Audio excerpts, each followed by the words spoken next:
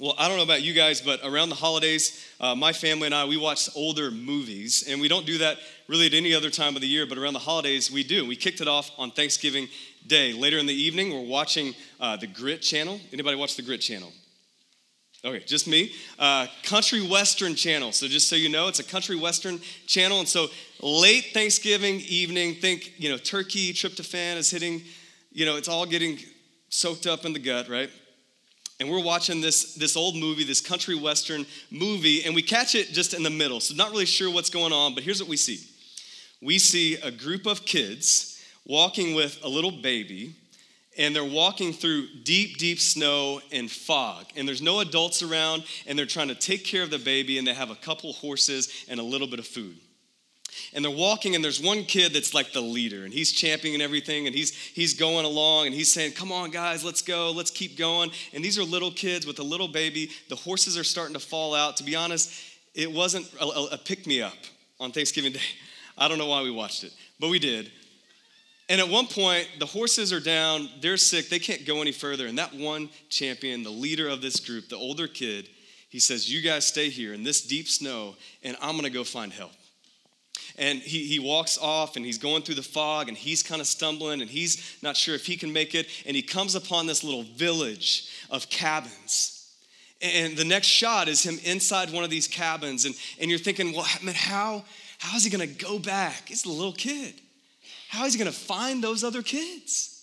He walked a long way. How is he going to go through all the fog and the snow and find those kids? And will they still be alive? And how's the baby doing? And how's he going to get them all and bring them here? And just at the time when you're thinking through all that, they transition to the next shot, and all the kids are in the cabin, right? They're cozied up next to a fire. They're eating beef stew. It's amazing. And you're kind of like, what?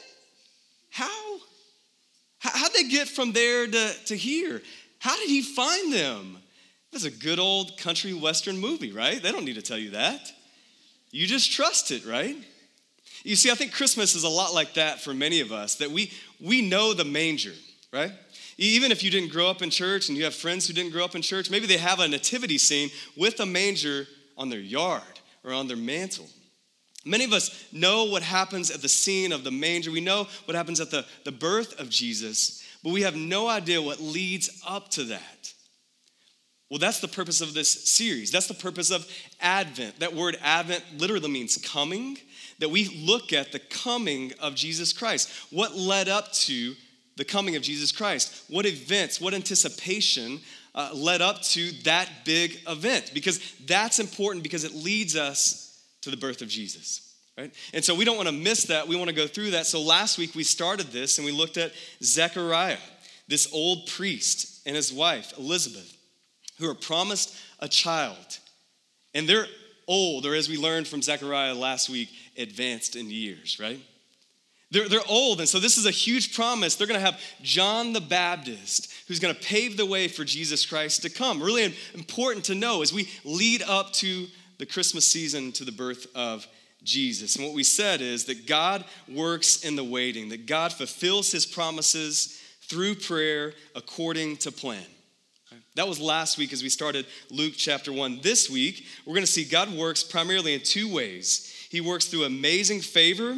That's how God relates to us. And then he also works through simple faith. That's how we relate to God. So we're just going to go those 2 points briefly in our time this morning. And we see those 2 points in the text we just read. Jesse read it, Luke 1, 26 through 38, and the prophecy of Jesus' birth to Mary. And so look at the text with me. Verse 26 is where we start.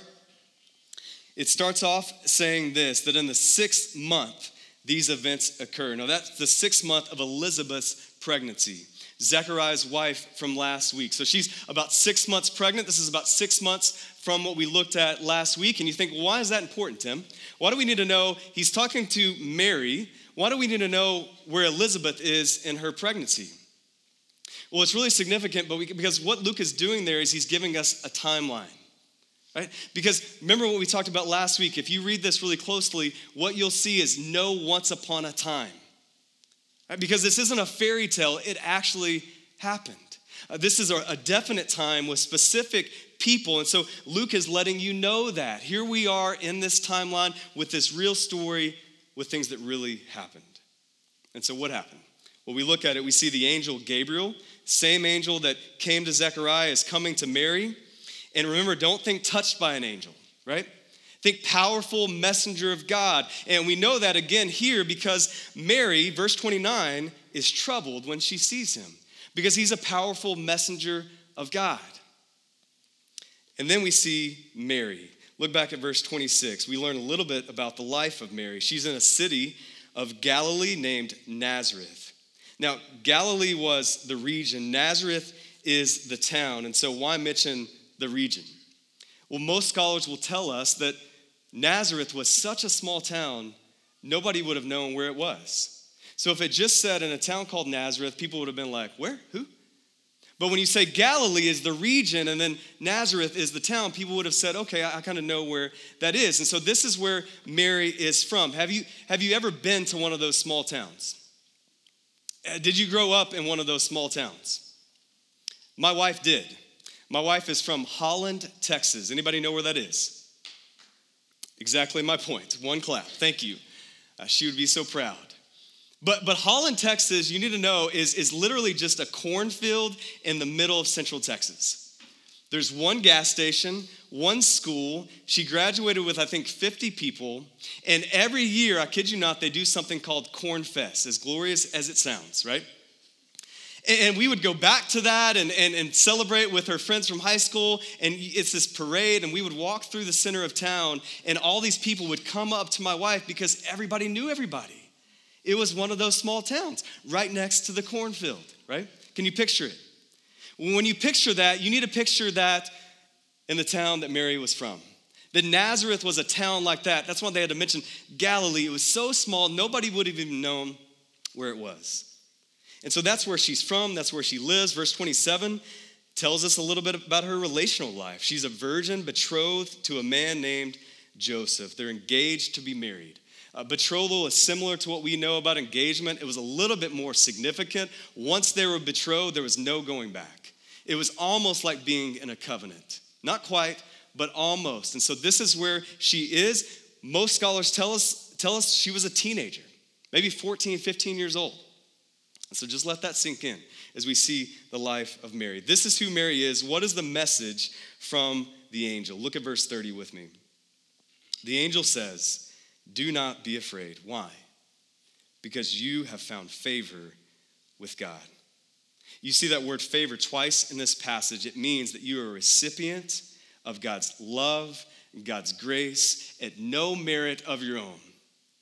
And Mary has received this favor from God. We see favor twice just in this passage alone. And so that's why she sees this powerful messenger of God, but she doesn't have to be afraid. She's found favor with God, unmerited favor, grace. The love of God has shown up in her life. Now, here's what's amazing about this is there would be times in the Old Testament, if you read that, people like Gideon or Hannah or David, and they would cry out, they would plead with God for favor to come upon them, for unmerited grace to show up in their lives. And they would ask for that, and God would grant it. But as you look closely here, Mary doesn't ask for favor. She doesn't request favor. There's no hint of that. But God still provides it. God still freely gives Mary favor. And here's the outworking of this grace and favor. Verse 31 through 33, look at those verses. We see she's going to have a son. His name's going to be Jesus. That means, literally the name, he will save us from our sins. And so even as she gets the name Jesus, she didn't know everything, but she knew some way this son is going to save us from our sin. And we know, and we see, as we continue to read, Jesus goes on to die on the cross as a substitute for our sin. It also says that he's going to be great, the Son of the Most High, sit on the throne of David and reign forever. Now, don't miss this, because it's easy to do this. I want you to put yourself in Mary's shoes. Remember, real time, real people. Mary's a real 14 or 15-year-old girl. If you know any of those, just try to picture that person. from a small town, engaged to be married. And I want you to put yourself in that time, in her shoes, and imagine what would she have thought. Okay, I'm from this small town where everybody knows everybody. I'm a teenage girl, and I'm going to raise God. I don't know what you were doing when you were a teenager. Mary's gonna raise God from a tiny town that nobody even knows where it would be on a map. She's engaged, she's not even married yet. And she's gonna raise God. How is that possible? Listen, is it because Mary is a great woman from a great city of great reputation? Is it because that Mary has a gold halo around her head and sits on a gold throne like so many of the paintings that you've probably seen? Is it because of that? How is this possible? It's not possible because any of that, because none of that is even accurate. Right? Mary wasn't a woman late in her 30s. She didn't have a gold halo around her head. Sorry to break the ice on that. She was a teenager from a tiny town engaged to be married, but she's going to raise God. How? Because it's amazing, what? Favor. It's amazing grace. Martin Lloyd-Jones, an old preacher and theologian in England, I love this. He says, the ultimate test of our spirituality is the measurement of our amazement at the grace of God. Let me read that again. The ultimate test of our spirituality is the measure of our amazement at the grace of God. Listen, whether you have been in church your whole life, if this is your first Sunday, and you think about what is the fundamental characteristic of the people of God? Is it that we come to church, as beautiful as this is, that we gather together to worship together as the church? That's a unique characteristic of the church. Is it that? Is our defining characteristic that we've cleaned our act up, that we've done some good deeds? Is it that? Is our defining characteristic that we read the Bible and we learn it and we apply it to our lives? Is that the defining characteristic of the people of God? No.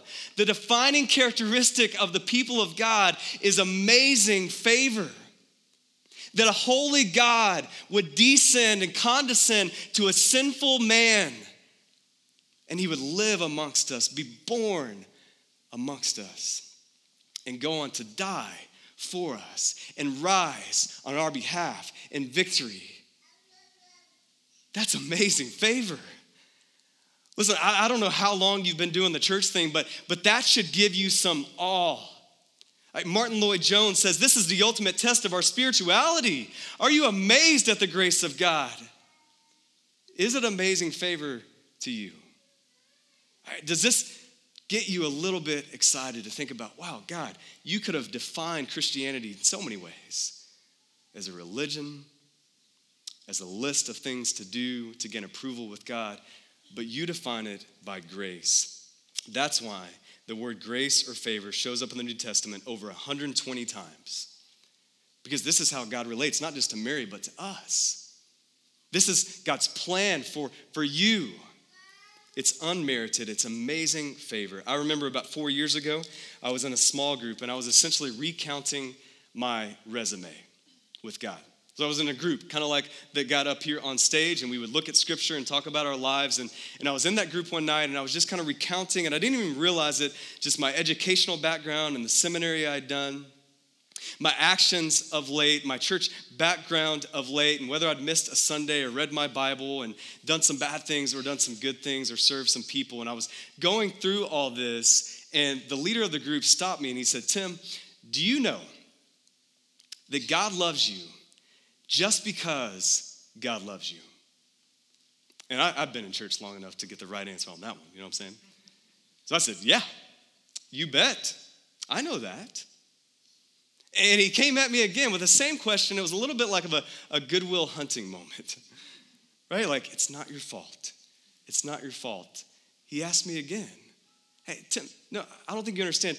Do you know that God loves you just because he loves you? And I said, of course. I mean, can you move back a little bit? Like, what is this, an interrogation? Yeah, I already said yes. I know that. And he said, well, okay, I just wanted to make sure because the way you talk about God and your relationship with him is more like a contract, not a covenant. The way you're talking about God is maybe you follow some of his prerequisites and then he fulfills some of his promises. And as long as you follow the prerequisites, then he'll fulfill his promises. And you talk about it like it's a contract, not a covenant of love. Listen, I wonder this morning, how many of you feel like that? How many of you talk about God like that? Earlier, we sang a song that your love never fails. The love of God never fails in death or life. It never runs out on us. And maybe some of you didn't really sing that song. And it wasn't because you don't like the song or you don't really know it or you don't think you can sing. You can sing, right? It was because at your core, you're not sure if you believe that. Like maybe for some other people, his love never fails, but your love never runs out on me. Like, do you know what I did last night? Last year? What I haven't done in 10 years? I don't know if your love never fails. And you see God as a contract, not a covenant of love. And so I would ask you this morning, the same question that was posed to me is, do you know? This morning, do you know? Are you assured of? Do you feel it in your gut that God loves you just because he loves you? It's amazing favor, and you need to know that's how God sees you. That's how God relates to Mary. That's how God relates to us, and you have to receive that. What I want you to see in this text this morning is that it's impossible. Listen, it's impossible to have faith in God if you don't first accept his favor. You see, the sequence here is really important as we read this. Like, favor comes before faith for Mary. Do you see that? So the sequence doesn't go like this. It doesn't go, man, Mary, I've been looking for a girl like you. I mean, from a tiny town, a teenager. I mean, are you kidding me? So impressive. All right, your resume, you're engaged to Joseph, a carpenter. Woo! Big time. I've been looking for somebody like you with some faith like yours that I could bring Jesus, my son, into the world through. Is that what happened? Is that the sequence? No. The sequence is first God's favor, his amazing favor comes upon this little girl from a tiny town with no resume. And God says, I'm going to shine my grace upon you and through you. And it's only then, once she accepts that favor, God loves me just because he loves me, unmerited. It's only then can she respond in faith. That is her response. If you continue to look at it, this is how we relate to God. It's simple faith. Look at verse 34 with me. Mary says this. She says, how's this going to happen, right? How's this going to happen? How will this be? I am a virgin. You see, Mary may be a teenager from a small town, but she knows a little bit about reproduction, right? All right, she knows first comes love, then comes marriage, and then the whole thing. Like she got how it works. And she's like, how? How is this going to happen? And so the angel responds, the Holy Spirit will come upon you. The power of the Most High will overshadow you. So how is it going to happen? It's going to happen because of God, not because of her. It's going to happen because God is involved. The Holy Spirit gets involved. The power of the Most High will overshadow this entire situation, and God is going to make it happen. It's the same thing we see in verse 36. It says this is the same thing God is doing in the life of Elizabeth, right? They're just at opposite ends of the spectrum, right? Mary's a teenager, and Elizabeth is advanced in years, right? Our favorite phrase. They're at opposite ends of the spectrum, but the same principle applies, that God is bringing this about. Verse 37, because nothing is impossible with God. The implication here is this seems impossible, right? This seems impossible. So the angel has to say, nothing is impossible with God. Listen, one sign God is calling you to do something is it might seem impossible. It may seem too difficult. There may be some rejection at first. There may be some obstacles at first. And typically what we do when we're faced with those things and we say, well, God must not be in this. I need to go the other way. And the reality is, as you look at the whole of the Bible, God is always calling people to do things that seem impossible, isn't he? I mean, just think about love your enemies, Sermon on the Mount. Make disciples of a city, of a town. No, all nations, right? All of them. Read the book of Acts, right? Everything seems impossible. Right, we have some men, some disciples who didn't get a lot of things right, let's be honest, in the Gospels, but then who were indwelled by the Spirit of God. And Jesus, such a great leader, if you really think about it, Jesus gives us this great mission: make disciples of all nations. Teach them to obey everything I've commanded you. And then what does Jesus do? He ascends. He leaves.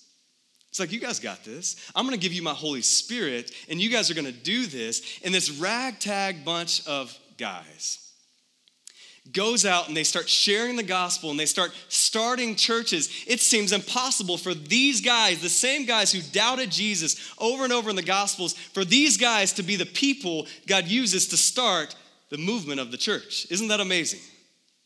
And they go on, they get beaten, they get arrested. Some of them die. And the church still goes forward. And the gospel still goes out. Right? Why? Because nothing is impossible with God. Even though it seems impossible, nothing is impossible with God. Just a side note, this is why I love Phoenix Bible Church. We just had our Christmas celebration on Friday as a church where we recap another year. If you're new, we're 3 years old as a church. And so we got to recap another year. And anytime I have to do that, I begin to reflect on our whole history as a church and think about, God, what have you done? Not just this year, but the years leading up. And I just started to think about the different times that this church seemed impossible. I thought about at the beginning of our church, someone told me they didn't think our core group could financially support a church. They said, I don't know, demographics kind of young, like I don't know if you guys have enough people to really financially support a church. But God provided, because nothing's impossible with God. We got the church off the ground, and there were some voices, not really in here, but out there who would come to me and say, Tim, have you ever thought about moving the church a little bit further out? Like downtown, I mean, it's up and coming and it's cool and hip, but there's not a lot of families that live downtown. And it could be a little bit easier if you guys could move just a little bit out, a few rungs out, and take the church there. And maybe it would work a little bit better. And there were those voices, but God provided. Because there's some families who live here, there's some families who commute here. And listen, you're not going anywhere. Amen? God provided, because nothing's impossible with God. Even right now, we have a unique location opportunity that we've talked about some, that we prayed for some, that we talked about and gave an update on Friday night in the Christmas celebration. This potential opportunity for a location to lease downtown that would be built out as a church.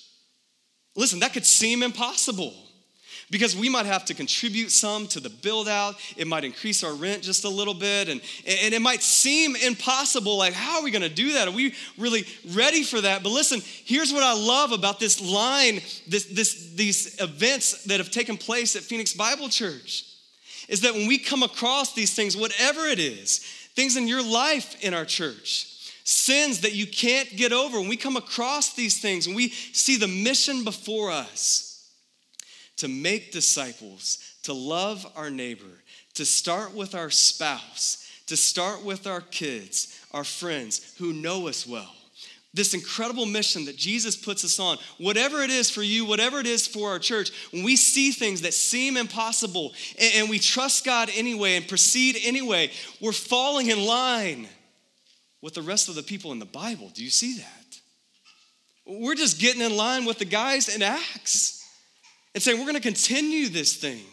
We're going to look at what seems impossible, and we're going to live by faith. You need to know, that's why Romans 1 says, the righteous will live by faith. They'll live by faith. That there should be some things in your life that seem impossible, and you have to trust in God. God, can you come through? Can you do this in me and through me and around me? There should be some things like that. And listen, I want to be a part of a church like that. I don't want to just lead a church like that. I want to bring my family to a church like that. That's what I love about our church, is that we get to live this out, this great story that started in Scripture, we get to live out today. And we get to live not by calculated effort, right? Romans 1 doesn't say that. It says live by faith. And we get to see things that seem impossible, and we get to see God make them possible through his grace, unmerited favor in our faith.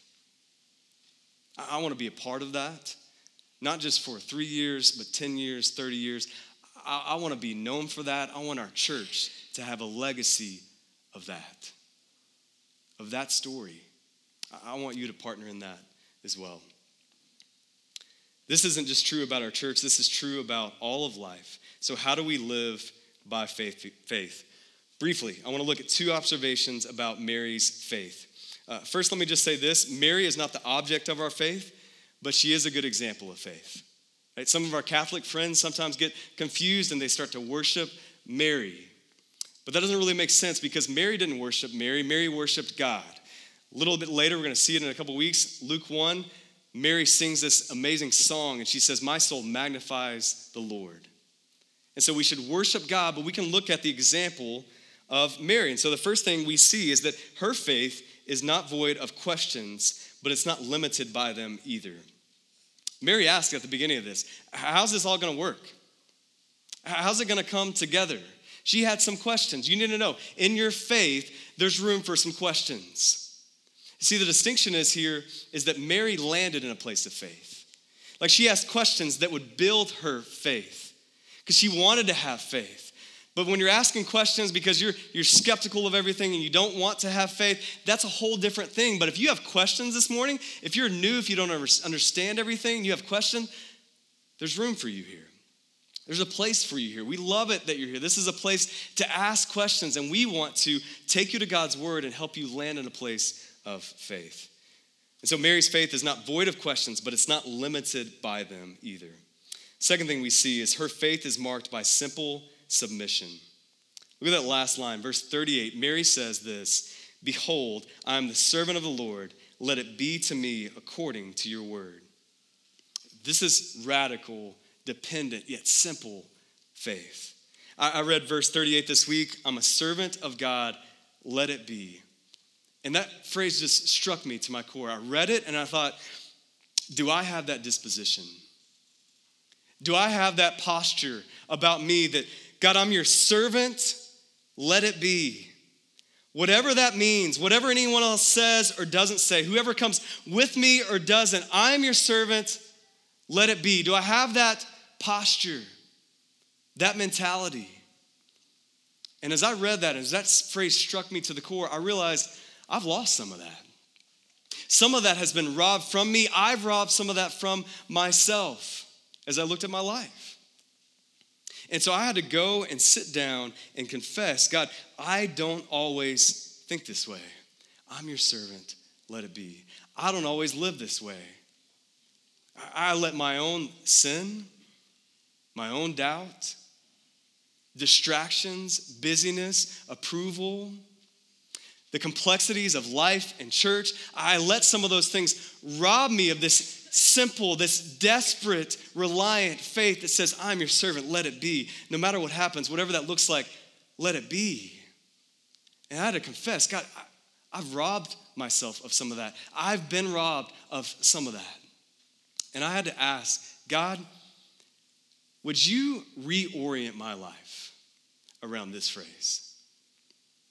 God, I confess, I'm not there yet, but would you reorient my life, my time, talent, and treasure, my thought around this phrase? I'm your servant, let it be, whatever that means. I ask God for that. Some of you need to ask God for that. That's a dangerous prayer to ask, amen? I'm your servant, let it be. Because some of us are thinking, well, I'm trying to climb the corporate ladder, Tim. I mean, if I say something like that, I'm your servant, let it be, what's God gonna do with that ladder? He might take it down. Right? He might get me to take another job. He might just want me to stay where I am because Right now, I'm working 40 to 50 hours a week, and I can love my family at that pace, but if I keep climbing that ladder, I can't. I can't be involved in church. I can't have community. And you need to know, if you say, I'm your servant, let it be, that might happen. God is going to change some things, right? You need to know, as you think about other aspects of your life, like your finances, you think, God, if I say, I'm your servant, let it be, things are kind of tight, budget doesn't look so good right now. What's he going to do with my money? Yeah, God might change what you do with your money. I don't think Mary, just so you know, she didn't. Mary, did you know? Popular Christian song, amen. Hitting our radio streams right now. Mary, did you know? I don't want to burst your bubble, but she didn't know, right? She knew a little bit, but she didn't know. She wasn't omniscient. She wasn't all-knowing. She didn't know what saying this as a teenager from a tiny town would mean. I'm your servant, let it be. God changed her life. God changed the world through her son. And so listen, yeah, are there a lot of reasons to be cautious and be like, I don't want to pray that prayer, I'm your servant, let it be? I mean, what about this? What about that? What about my dating relationship? I mean, he's not praying the prayer, reorient my life around God and his mission and be a servant to that. I mean, he's not praying that. And if I pray that, maybe I won't need to date him anymore. I know it's a little scary to think about that. As you have friends who come alongside you and they're like, are you sure you should live for Jesus? I mean, isn't it all a hoax? I mean, isn't it really a fairy tale once upon a time? And if you say, I'm your servant, God, let it be, maybe those friends who discourage you and ridicule you and accuse you, maybe you need to find some new friends. I know it's a little scary, but you need to know that submission can be so much more powerful than ambition. Right? Submission to the right thing. Submission to an all-powerful, all-knowing, all-loving God, getting under him, that's way more powerful than any ambition you could ever dream of. Right? And so God, he doesn't want to take from you. He wants to release from you some of these sins you're carrying, some of this baggage that you're carrying. And he wants you to say, God, I'm your servant, let it be. I don't want this in my life anymore. Help me reorient my life around this statement. I'm your servant, let it be, whatever that looks like. That God wants to release you in your time with him. That so many of us, we go to God's word and we look at it and we read some things and we think, oh, that's really good. I'm going to put that on my Facebook. And that's it. And listen, God wants to release you to more than that. As you submit to him, greater than any ambition, as you submit to a great God, God wants to release you out to go live his word, to go do what his word says. God wants that for you. As you say, I'm your servant, let it be. God wants to change your finances. He wants you to give generously. Even when things are tight, he wants to release you from fear when it comes to money. He wants to release you from ownership and the stresses of that. And he wants to grant you stewardship. And so maybe for some of you, as you say, I'm your servant, God, let it be, that God is calling you this Christmas as we approach the end of the year to invest your finances in eternal things instead of temporary things. To maybe tone down just a little bit those things you're gonna buy and sell 1 year later on OfferUp. Right? Some of you, God's gonna call you to do that. As you say, God, I'm your servant, let it be, but God's gonna release you and free you to do that. Because submission to an all-knowing and all-powerful and all-loving God is so much greater than your ambition. You're finite. He's infinite. Right? Mary was a teenage girl. I'm sure she had some desires, a nice quiet life with her carpenter husband, Joseph. I built some tables that we eat on. I don't know what her ambitions were, but God had more through her submission, through her simple faith. Some of you this morning, God's gonna call you to say, I'm your servant, let it be, and he's gonna call you out of the insanity of isolation, and he's gonna call you into community. And he's going to call you into like a group that we just talked about up here, or another group where other people who don't discourage you and don't cause you to doubt, when you're excited about the amazing favor of God and you want to have simple faith and you want to say, I'm your servant, let it be, that you want to be around some people in a community group that come alongside and say, yeah, how can we support you in that? How can we help equip you in that? That's amazing. I don't know how that's going to happen either, but I'm with you. That God's going to call you from a place of insanity in your isolation where you're trying to do this thing by yourself and grind along, and maybe you have some friends who come alongside and cause you to doubt. God's going to take you from that place, and he's going to move you to authentic community, the place where the love of God, the God who loves you just because he loves you, is expressed horizontally through people. Some of you, today, you're going to see God's amazing favor, and you're going to respond in simple faith and get involved in community. And God's going to change your life relationally. God changes Mary's life. And then he changes the world through her son. Maybe you look at Mary and you think, well, Tim, I've seen too many paintings. I mean, Mary, she had a special thing going on, right? I mean, she's different than I am. Because when you see her, sometimes we see pictures and images of Mary, and she looks magnificent. And you think, well, I don't know if I'm on that same level. Remember, it's not amazing you, it's amazing favor. And so you don't need to look at your past or what you have to bring to the table and think, God, can I get some of this favor? You already have it. Because Mary, who had simple faith, gave birth to a son, fully man, fully God, Jesus Christ, who went on to live a perfect life, died death in your place for your sin, all your past, all your shortcomings, the things you don't know and the too much you do know about yourself and your weaknesses. God died for all of that through Jesus. And he rose again to conquer sin, Satan, and the grave so that you could receive his favor. No matter who you are, no matter what you've done, that's available to you fully, freely this morning. And that when you receive that favor, then you can step out in simple faith. In this radical, dependent, simple faith that says, I'm your servant. Let it be. Whatever that looks like in my life, in my marriage, with my kids, in our church, let it be. Man, imagine if you prayed that prayer today. To reorient your whole life around that. How would that change your life? God's with us this morning. God's with us. There's not an angel here, but he's with us. If not, what are we doing? All right, let's go eat lunch. What are we doing? God's with us. God's for us. His favor is available. Respond in faith this morning. Don't miss this opportunity.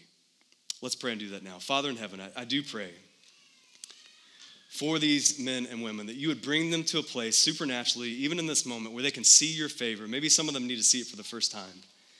Some of them, if they're honest, they've been doing the church thing and going through the motions and practicing a religion, but they don't have a relationship with you.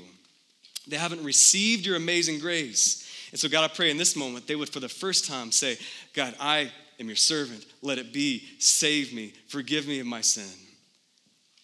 And God, I also know there's a lot of people in here who have prayed that, who have committed their life to you at one point. But if they're honest, just like I was, that at some point, that simple faith has been robbed of them. They've robbed it of themselves with their doubt and distractions and sin, with the approval of others. And God, I pray in this moment, you would reignite that prayer to say, we want to reorient all of our lives around this statement of, I am your servant, let it be, because we've received your favor and we want to live this out in faith. And so that we might collectively as a church see the impossible become possible. God, help us. We desperately need your help to respond that way in this moment. I thank you that you love us. I thank you that we can step out right now. Not tomorrow, but right now. Because you've already given us your help. You already love us right where we are. Father, we thank you. It's in Jesus' name we pray. Amen. Amen.